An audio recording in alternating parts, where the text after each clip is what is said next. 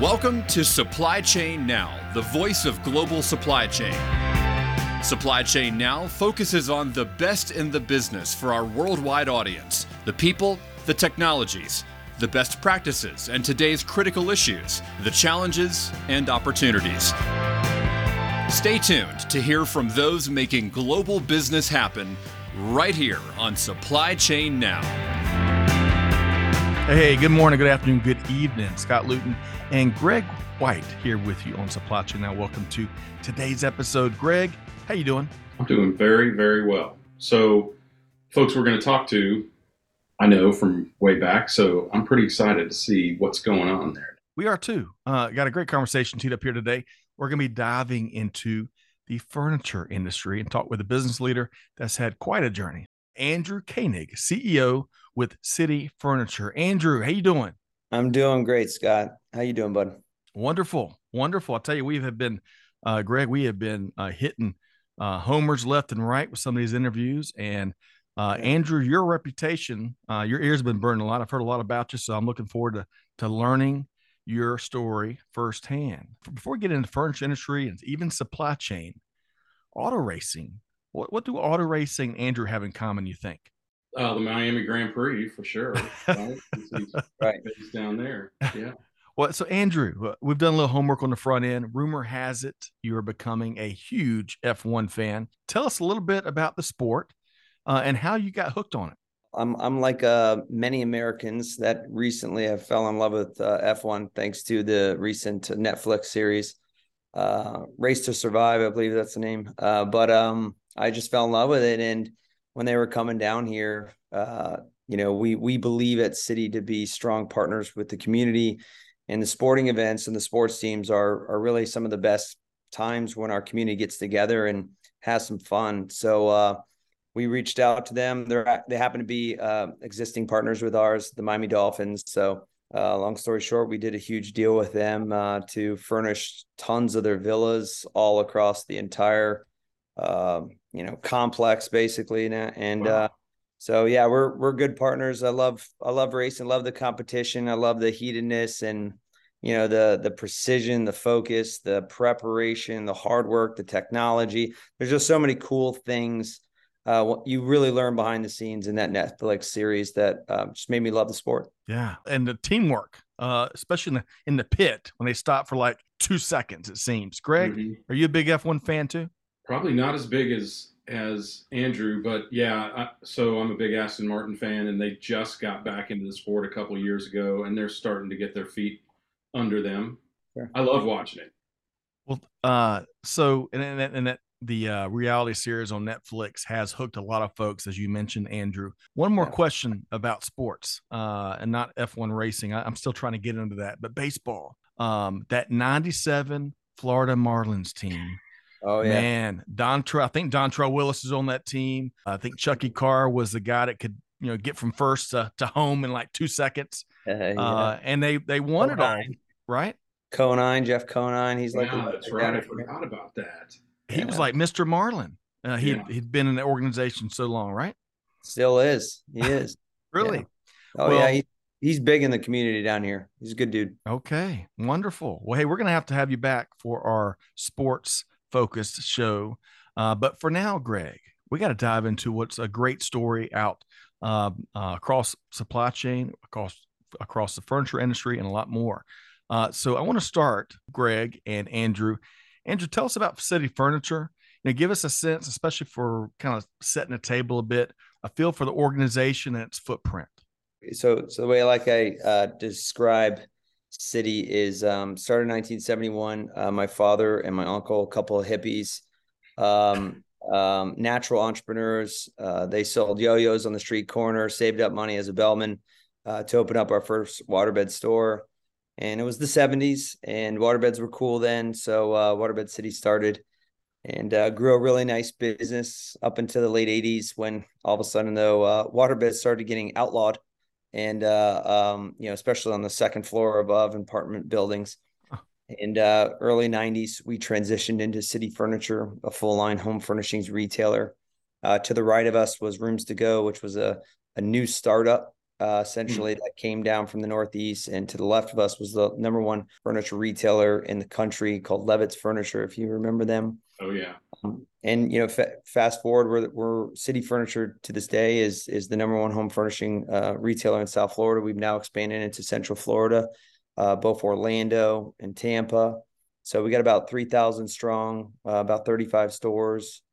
And we have 4 distribution centers throughout Florida, 2 different headquarters, one here in Tamarack, a little west of Fort Lauderdale, and one in Plant City. We're all about letting our corporate office folks work from wherever. Of course, we got our stores and our warehouses where everybody's pretty much positioned at there.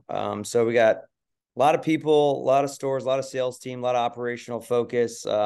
And we focus in the starting price point product lineup, all different various trends, pretty much all the popular trends.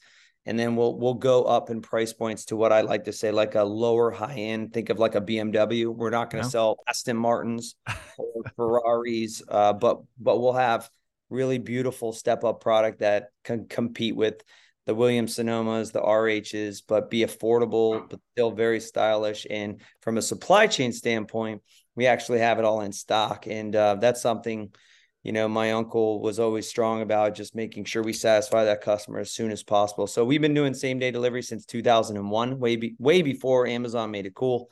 We have customer pickup. And so we're all about fulfilling that customer as fast as possible, whatever price point, whatever style, whatever trend they want it, as quickly as possible. Okay. So Greg, before I follow up with another question with Andrew, one question for you, Greg. Did you ever have a waterbed? Going back to the earliest part of Andrew's answer.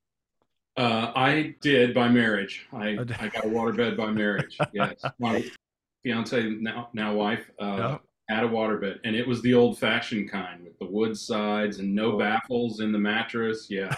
The wavy one. Yeah. Well, speak to Greg, we got a good feel of the organization and Andrew's response. What comes to your mind? Well, I'm afraid I'm going to give away the next question, which is what might surprise our listeners. So I'd love to hear his answer first, so I don't steal anyone's thunder. Okay. There's a couple things out there that are really super unique about the furniture industry that I bet a lot of people don't know. Andrew, speak to that. A lot of folks, maybe a lot of our listeners perhaps, may not be real familiar with the furniture industry, especially an insider's view. What might surprise them? I think how adept we are actually in technology, specifically when it comes to augmented reality. We put a lot of time and energy into making sure that all of our products online are 3D viewable, and there's a lot of retailers like us throughout the country. So, the ability to use technology to see product in their home before they buy, that's typically something our customers even now don't realize that we have that capability that they can do. So, and we have some even more pretty sweet technology coming that's just going to really blow up and revolutionize the ability for customers to view products, view entire room settings from the comfort of their home or from their cell phone. So I'd say one thing that comes to my mind, I think listeners would not know, is that we got a pretty cool, what we call XR, like a customer experience reality options that they can really see some products in their home. Okay. Greg, now that we've put the question out there, what else would you add? Yeah, well, I think the complexities of the furniture industry and the way that City and other modern retailers have really revolutionized it, right? I mean, Scott, you and I talked about going to Hickory and ordering furniture that you didn't get for 3 or 6 or 9 months. Right. Right. And if you wanted a particular pattern that wasn't in the store, well, often even if it was in the store, you would still have to wait weeks or months to get it. So that is a huge, and doing that so long ago was a huge step for the industry, the ability to deliver it immediately. And when you see a City store, which is essentially a warehouse with a display room, right, showroom, Right. I mean, you could actually walk out of there with a couch or the entire room or whatever. The whole suite. Yeah. Right.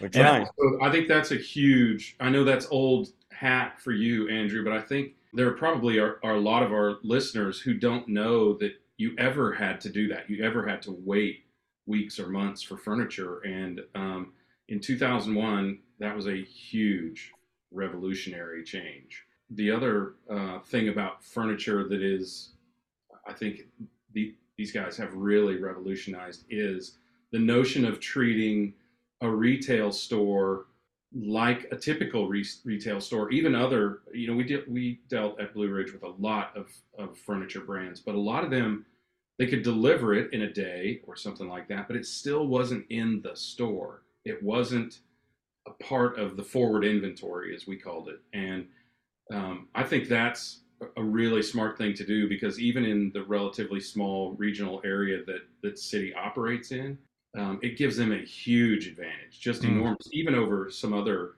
local or national chains in their markets. Andrew, get you to respond there before we move forward with, we're talking about your journey here in a second.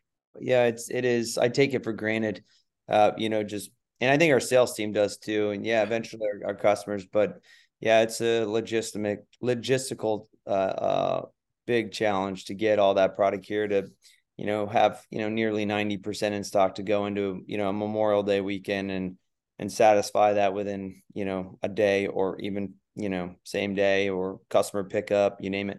So, you're absolutely right. It's an enormous challenge. I'm real proud of the team. And over the last few years, we've actually expanded our product SKU count substantially. That's helped us satisfy more demand and get more business, but it does make create some gray hairs on our supply chain. That's a big investment to have all that inventory forward. I mean, I told you we have 4 distribution centers. I mean, literally south of Orlando, right? That's unusual, but if, we believe if you got the product, take that customer out of the market as quickly as possible, they're happy, the salesperson's happier. And, we all know a happy customer tells, 6, 8, however many people nowadays, and just drives more word of mouth business. So, Greg, where are we going next with Andrew Koenig? I know a little bit, mostly from reading. By the way, congratulations to your dad on the Horatio Alger Award recently. Thanks, but I know you guys had a very specific methodology of having even family members work their way through the organization. I understand that in 2006, you started in the receiving department. Were you really unloading furniture from containers? I mean, really? Oh yeah. Oh yeah. Really? Yeah. I wouldn't have gotten any respect from the team if, I didn't, shoulder to shoulder with the receiving team. So definitely started there, worked all the different departments and operations. When the time was right, I would, try to take on the next role, team leader, then supervisor. And it was an amazing journey. I'm so glad I started in operations. And, I love our people so much. To start in the warehouse was probably the best thing, because I just respect our receiving team, everybody in operations, tremendous, so much more, because, I've done all that work with them, and to this day, some of my best relationships at Citi. I think if you did Undercover Boss, it wouldn't be as big a surprise when you got into the operations of it because of that. I mean, it's kind of the inverse of that. Yeah, I don't want to be rude to Undercover Boss, but I could never do that, because my people know me. They'd know me if I wore a purple wig, red wig, a beard. They have my cell phone numbers. They know when I gain 3 pounds. They're like, oh, you gained a little weight. They know when I lose a couple weight. That's awesome. We're so tight that, it's that could never fly. So tell us a little bit about that, and a little bit about some of the leadership lessons or business lessons that you learned from that process. Yeah. So I think I was very lucky to just watch my father just be just a good family business owner and treat his people right. So, there's no secret sauce. It's just have great relationships. We subscribe to a lot of the Dale Carnegie methodology, know people's name, have relationships, really authentic personal relationships. I probably have a city event in my house every other week, inviting 20 people over. And I mean, these people become just, we're just so tight, and we're going to war every day, whether it's through COVID or 2008 recession, it doesn't matter. We're so strongly connected. We know each other, we trust and respect each other. And if you can get all that personal stuff behind, Now let's go solve some problems, whether it's making the company safer, better quality, better on-time delivery, whatever. We're working together. We already know each other. There's no egos, there's no titles. Like, let's solve some problems. Let's make this company better. And then, my dad was really good about rewarding and giving back to the team, when we had milestones. And my mom was awesome about making us celebrate those wins and having big parties. I mean, we've set Fort Lauderdale records for like the best parties for businesses in Fort Lauderdale. Some of these invoices might make you fall out of your chair, but we believe in having fun. I think we just hit our 50th anniversary this past July, and we had a 2,000 person party at the Signature Grand. And I mean, to this day, people are still talking about it and saying this is the greatest company ever. And I'm just so proud of that. Like, I don't need any more. I'm beyond blessed. So is my dad. My dad still lives in the same house for 30 years. So it's just all those little natural characteristics that, we're not a business. We're a family. We're a team trying to make it happen every day. I love that. Make everyone part of the family in the family business. Trying. I'm gonna tell you, the last 2 minutes, and we are recording it, that should be shouted from the mountaintops. Your view on the people that make it happen and how we all stand on the shoulders of those giants. Andrew, hey man, I think we're second cousins in terms of a worldview for that, because that's the important stuff. Since you talked about your father, and of course you're now CEO, can you? And we're going to talk about your lean thinking here in a second. But what's one thing you touched on, how you and your father really view the culture and the family, and a lot of similarities there. What's one thing you think is a little bit different in terms of how you lead versus how your father did? So it would probably go back to my lean training and development, where I think in the 80s and 90s and early 2000s, leadership was expected to have all the right answers to every question. I empower the bejesus out of my team, and I'm more focused on making sure the right people in the room. We are trying to solve the right problem. I'm supporting them. Whereas I would say, maybe the old school leadership style was a little top down. Yeah. And I think he'd be okay with me saying this. Like, I think our batting average is much higher because the methodology of solving problems is more team based. And, if I don't see the right people in the room solving a problem, and I see it's too much leadership, not people doing the work, or, where's HR, where's tech, I'm very cognizant on making sure we have the right system and teamwork, and and he was just, and I think that was just a generation thing. Right. Yeah, I completely get it. And we're going to dive more into lean thinking. Greg, get you to comment really quick. One of the themes that I'm hearing through Andrew's answers thus far is empowering the team to be successful, solve problems. I love that message. Your thoughts, Greg? I think that's an incredible message, but I also think we have to acknowledge, to Andrew, to your point, is that business complexity evolved over the years. When your dad started the company, there was no tech department, right?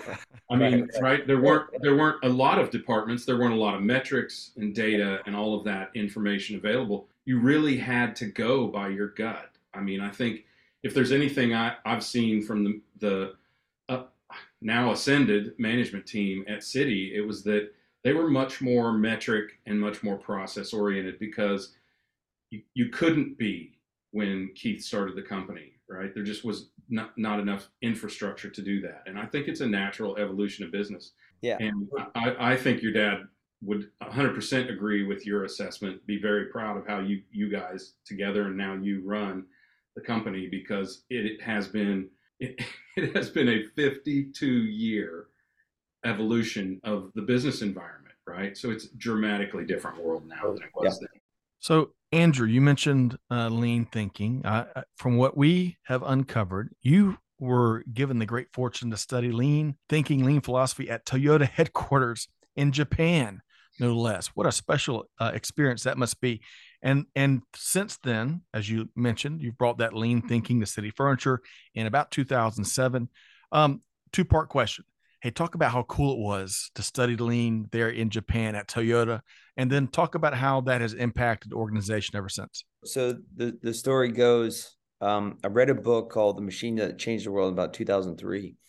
And in my class, the book really highlights that they're programmed differently. They got a different culture. They have what they call the Toyota production system. And what I like to say is just the system of working together to solve problems. And so read the book, called Keith, my father, and I said, hey, I know you know Jim Moran, who was JM Lexus Southeast Toyota distributor. I said, I need a tour over in Japan, and I need you to hook me up, call the guy, and long story short, he did. And Jim Moran got me just one of the most amazing tours my entire life, and behind the scenes education of what I read in the book, got to see it with my own two eyes. And then I just became an absolute zealot disciple, read everything on Toyota, just been a subject matter expert. So that was in 2003-ish, came back, and I tried to convince Keith, my father, to apply lean thinking to our business. A lot of our business was ran differently at that time. He didn't listen for several years, not until the Great Recession was looming its head. And that's when he really started to see waste. And he was so good. I mean, every birthday, Father's Day, Christmas, I don't care what holiday it was, I was dropping off lean books on his desk, and he read them all. But if you run a business for 40 years doing it differently, it's really hard to change your mindset. Not until that recession really was coming at us hard that he was like, okay, let's do this lean thing. Let's do this lean journey. And since then, for the last 16 years, he's been been my biggest supporter to transform our culture. And so fast forward now, all the metrics are better, all the safety, quality, customer sat. We had record CSAT levels, record growth over the last 14 years. Just all the numbers are insane. And I'm more excited that our culture is just super strong. You could be one day in our culture making ideas, giving ideas, and improving your work immediately, and making our business better. So it's awesome. So, Greg, I'll get you your comment in just a second, but I got a quick follow-up question. Because as you talk about lean thinking, and you talk about the ability to see waste, which is at the core, you touched there at the end of your response on culture. So it sounds like your team, if I'm tracking with you, your team has really come to be able to see and identify waste. And then you've got that force multiplier effect. Is that right, Andrew? Yeah. I mean, it's when you learn about Toyota and the difference between companies that have applied lean versus Toyota, most organizations are just missing the people and the culture element. Toyota executes that so well, so that when the time gets tough and we got to solve some problems together, all that people stuff solved. So we can just get to solving problems. And, 16 years ago when we started on our journey, a lot of egos, a lot of, hey, this is my, call, not anyone else's call. And we had to flip that culture completely on its head. And to this day, Keith and I and our Ameren senior team, we're really focused. What we say is we're focused on building systems, not working in the systems with our people, how to create the systems and the culture and the process improvement so that we can take our team to the next level, versus we don't need to be the superheroes coming up with all these genius ideas. And if you can get 3,000 people every single day solving problems, it's going to be hard to catch up to you. Greg, I know you're chomping at the bit. Your thoughts, Greg? Yeah, very simple. Two things. One is he saw the recession coming and acted then, not after it had impacted or, potentially damaged the company. I think that is a lesson that every single manager of any company should embrace, because it takes guts to do that. Because think about how long we've been predicting recessions here and there and everywhere. What if you're wrong and you've done all that? I think in that particular case, you're safe, right? Because all you did was make your company more efficient. But still, that's a risky transition. And especially, as Andrew said, you said, having run the company for 40 years at that time in a very, very particular way. And I think the other is this notion of putting all of these brains together, right? I mean, when we talk about technologies like AI, it's not bigger brains or faster brains that makes AI better. It's more brains. The new generation of artificial intelligence, these generative adversarial networks, that is two or more AI brains arguing with one another until they determine what's right and what's the appropriate solution. So that's exactly what this is. You use more of those minds to solve those problems, they'll be more effective and more rapid solutions. As you shared that, Greg, we've talked about this movie before. And Andrew, I'm not sure if you've seen this movie, Her. I think it came out in 2013. It's got Joaquin Phoenix. And I'm not going to give away the ending, but as you were just talking about, all the more brains and disagreeing, right? And then agreeing on something, and then you're moving a ton faster, folks. If you're all about this digital age and the AI era we're living in, go check out that movie because it'll blow your mind. Andrew, have you ever seen Her with Joaquin Phoenix? I have not, but I look forward to it. Very He cool. basically falls in love with Siri. That's right. Yeah. And by the way, Siri's not AI, just to be clear, but Good point. um, Cool. but kind of this advanced principle on that. Yeah. Yes. Yes. To your other point, Greg, it was ahead of its time. 2013, this is long before we were thinking about some of these things. It was Yeah, 2013. Can you believe that? One thought. Yes. Just so if you think about it, like something hit me many years ago, which is like, it's our team versus the competition. We're and by the way, we love our industry.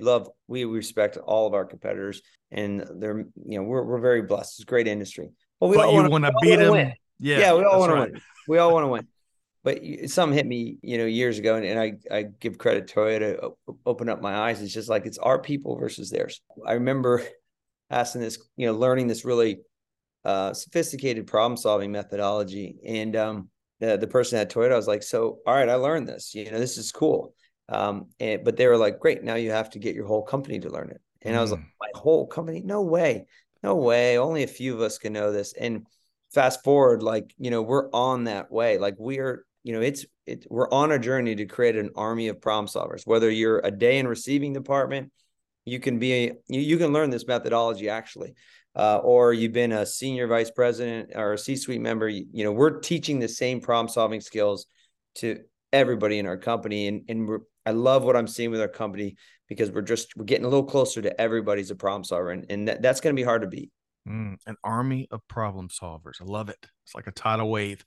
All right. So let's talk about some of your priorities. My hunch is that you always see opportunity. That's just kind of how you're striking me, Andrew. And I bet more and more the teams is geared the same way. So talk to us, if you would, about City Furniture's priorities when it comes to supply chain performance now and some of the areas maybe you want to improve in.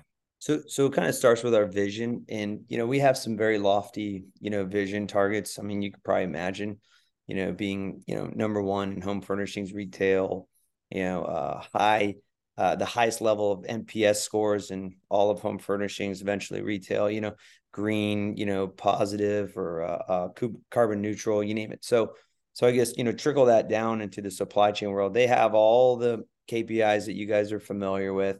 We always categorize our KPIs into safety, quality, customer, performance, and teamwork. Performance is financial. Teamwork, think of as like culture. So, but it always starts with safety. So we're pushing our supply chain team. They've worked their butts off to make sure that all of our products that we develop all across the world are always up to compliance and really ahead of compliance. So that's just one example. Quality, we're always trying to drive down our defects, whether they get here or whether it's warranty issues in the customer's home, even though it's wear and tear. And if you're like me, I sit in the corner of my sectional for 3 years and hey, we still got to fix that issue, even though me or the customer doesn't move too much from the same spot. Andrew, hey, really quick, my dear wife Amanda calls that the cozy corner, and she's laid claim to that since the time we had our furniture delivered. So, but as you were saying, we from a financial performance side, we always want the lowest amount of inventory, right, to get the highest amount of return on investment, highest sales dollar amounts. On-time delivery, we measure all that, first-time completion percentages. And then culturally, we want to make sure our supply chain team is really well cross-trained. They need to be learning, Greg, generative AI and how it could apply to their jobs and where they can apply it to make themselves more efficient, productive, more accurate. Mm-hmm. So, there's a lot of cross-training there or just monitoring their morale. So it's not rocket science. We put goals up on the wall and we work together to achieve them. Greg? I don't know. I mean, what I recall in the little work that I did, my job was basically to be the pony in the dog and pony show when we started working with City. But I heard a lot of this sort of thing, and I don't know. I don't remember, Andrew. I don't remember what year it was. It was probably 6 or 7 years ago that you guys actually bought from us, but I remember hearing a lot about it. And I just think that this is such a consistent story of preemption, right? Of vision. And I don't mean just far out vision of the ability to see what is coming practically in the business and then doing something about it when you see it, not when it impacts you. And I just, to me, that jumps out at me right here. Sorry, I know that's off topic for the answer to the question, but that's this kind of is culminating this feeling around the culture and the operations of this organization. You'd be proud. That team, you're supposed to love everybody, right? But since this is a supply chain show, I'll say supply chain has been like the biggest outperformer since the pandemic. We hit record levels sales because of just their proactive forecast. So you love this. So March 15th, when the world was shutting down, we forecasted sales to drop 85% the following month, 15 days later.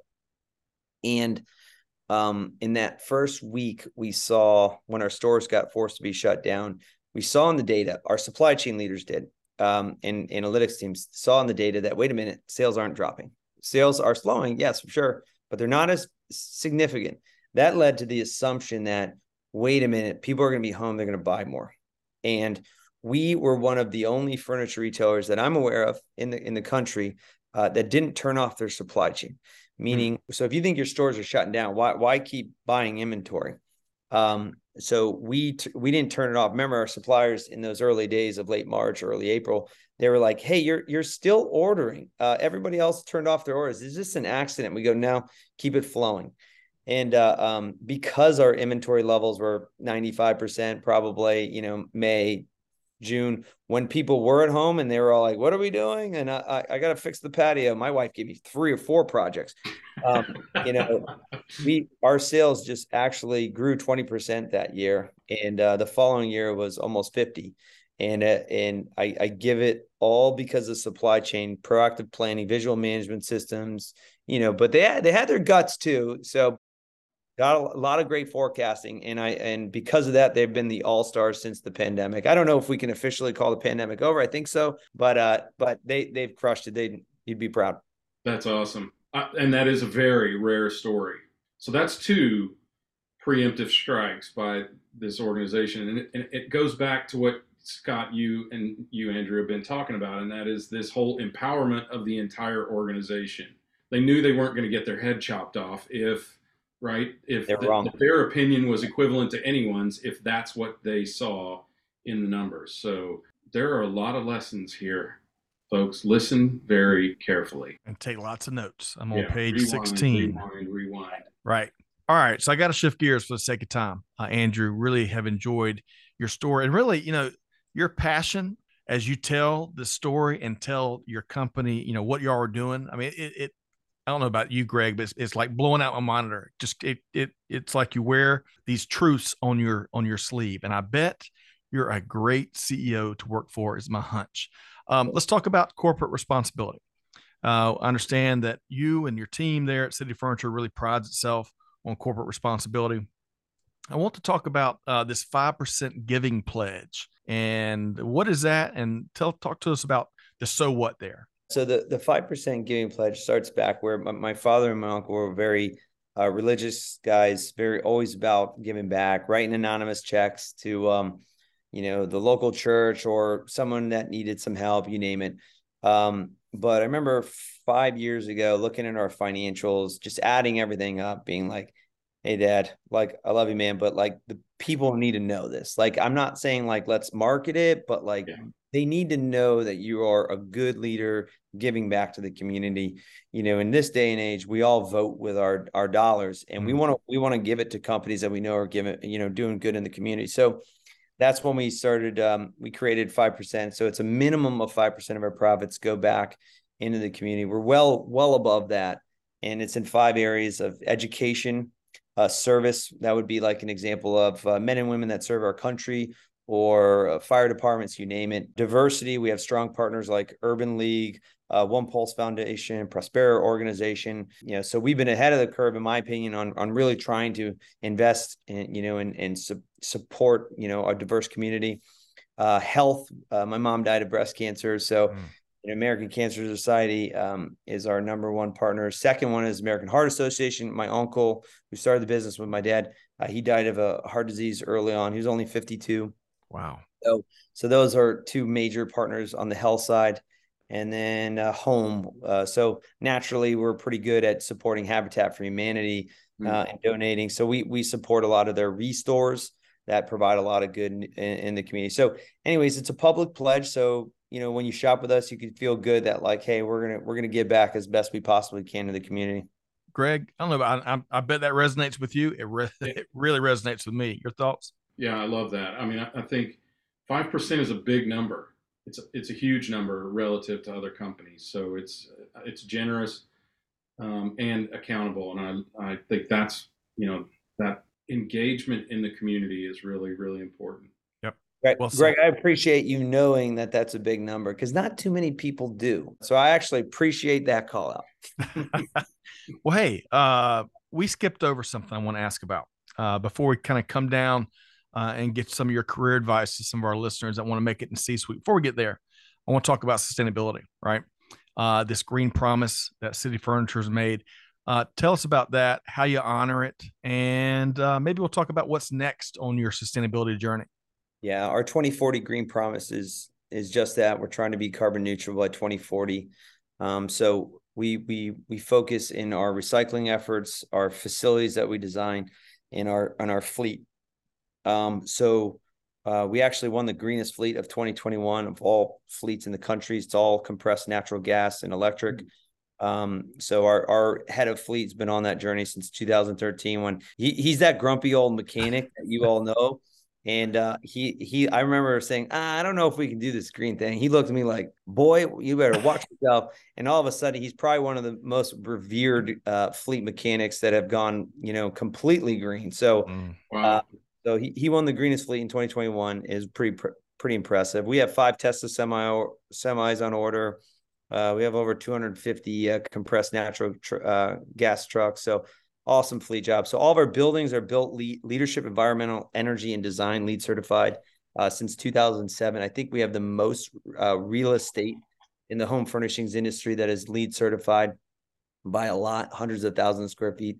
I'm really proud of this. I just found this out the other day. About 25% of our power is powered through solar panel, FP&L solar together program. So, wow.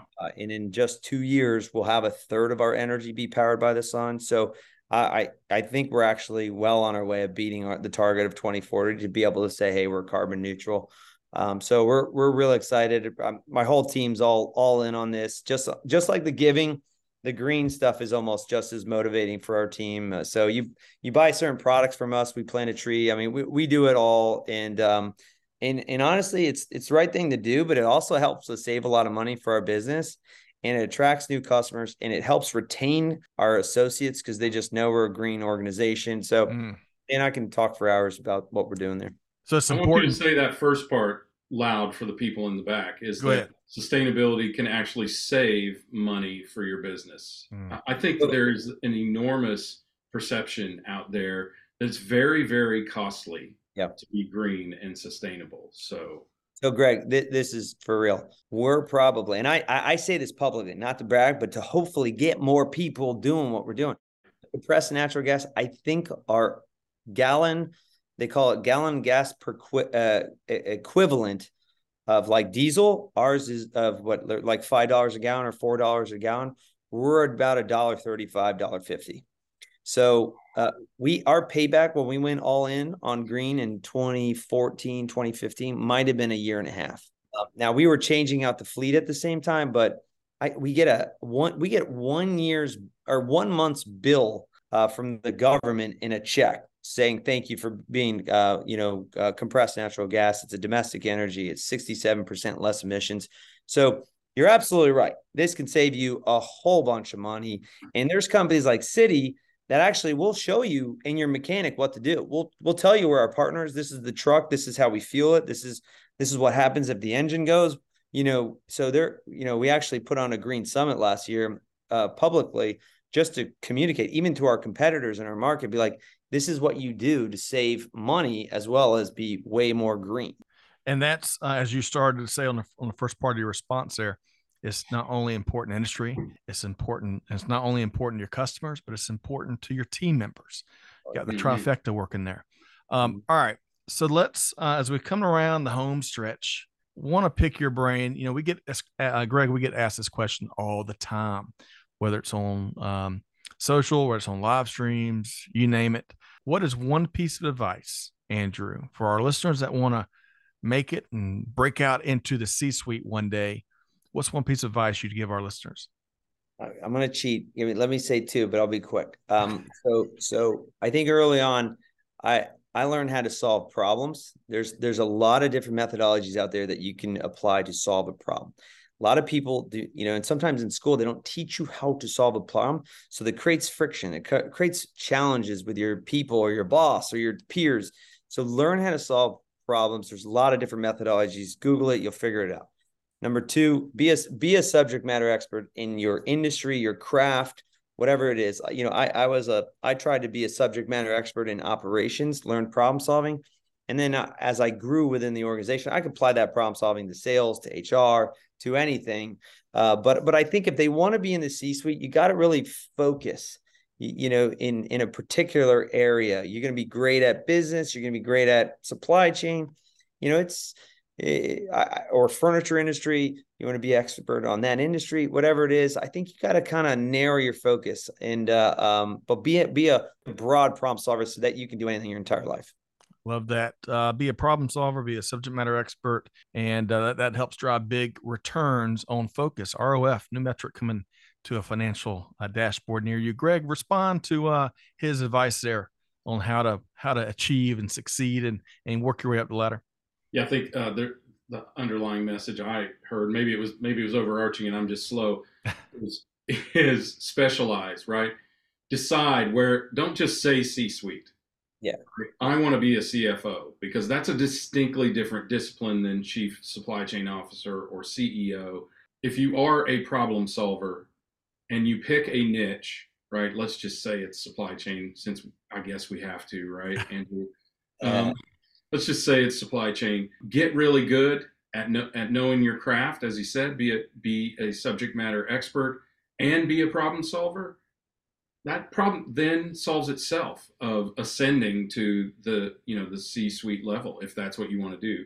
You have to also have leadership skills and be as open and transparent and inclusive as Andrew is. But ultimately, it is that specialization and that commitment to solving problems, whatever they are, that gets you there. Well said. Know what you want. I love your one of your comments there about being real specific, Greg. It's so important. I think we latch on to these cliches, these broad general cliches, and we don't make as much progress as we want. So know what you want, get specific. Let's do this, Andrew. Really, I wish we had a couple more hours with you. And I don't think you need the sun. I think if City Furniture would just hook their power grid up to you, Andrew, I think they'd have all the energy and then some they would need for the rest of the year. How can folks connect with you and the high performing City Furniture team? Yeah, well, I'm on LinkedIn. I'm very active on LinkedIn. So just, type in my name, Andrew Koenig, and you'll see me on there. Because, hey, marketing is really important and social media is really important. I'm on TikTok. I'm on Instagram. The real AK City 55 is my contact, but I'm on all those channels, not only to keep an eye on the marketing world, but where our consumers are, but also there to engage and interact and have relationships with the community, other future young generation leadership. I was fortunate to have a lot of people that taught me a lot when I was younger. So reach out. I'll be out there. Love that. Andrew Koenig, CEO with City Furniture. Really appreciate your time here today. Greg, before we wrap here today, there's so many moments of brilliance. I'm just going to be transparent about it that Andrew shared here. What's one of your favorite things, Greg, that we heard here today? I think it's the notion of taking lean and recognizing that it's about people, not about the process. That it's about the people and empowering them to be able to fulfill this process, and recognizing that it takes the totality of your people to be able to do that. I think more leaders need to recognize that. That's right. Like Andrew, Scott, I'm prone to when you ask me for one thing to give you two. I just cannot wait to go to Andrew's TikTok and see him do Renegade. I am just. Lord. Oh Lord. Well, hey, I want to double down on that first point, Greg. That's a great one, because Andrew, what you're seeing here and what you've heard here today, and I bet if we walk through and talk with City Furniture's employees and team members, it's not the cliche version of lean, that when folks get it wrong and they use it as an excuse to slash this and slash that. It's about what it creates value and creates opportunity, and it's a mindset. And man, Andrew put it on full display here today, what lean thinking really is, and not that misperception that's out in the marketplace. So thank you, Andrew Koenig, CEO with City Furniture. Thanks for being here today. Thanks, Scott. Appreciate it very much. Thanks, Greg. Yeah, thanks. Good seeing you again. And Greg White, man, this has got to be one of my recent favorite interviews. Your last thought before I sign off here today? I actually took notes, Scott. You always get 13 to 17 pages, but I actually took notes, and that is something of note. So that should tell people how important this message is. Agreed. All right, folks. Hope you enjoyed this conversation as much as me and Greg have. Hey, be sure to find Supply Chain Now wherever you get your podcasts and subscribe so you don't miss conversations just like this one. Find us on YouTube, where it's really easy to watch and listen to our shows. But whatever you do, most important thing we're going to share here today, on behalf of our entire team here at Supply Chain Now, Scott Luton wishing you nothing but the best. Hey, deeds not words. Do good. Give forward. Be the change that's needed. And with that said, we'll see you next time right back here on Supply Chain Now. Thanks, everybody. Thanks for being a part of our Supply Chain Now community. Check out all of our programming at supplychainnow.com, and make sure you subscribe to Supply Chain Now anywhere you listen to podcasts. And follow us on Facebook, LinkedIn, Twitter, and Instagram. See you next time on Supply Chain Now.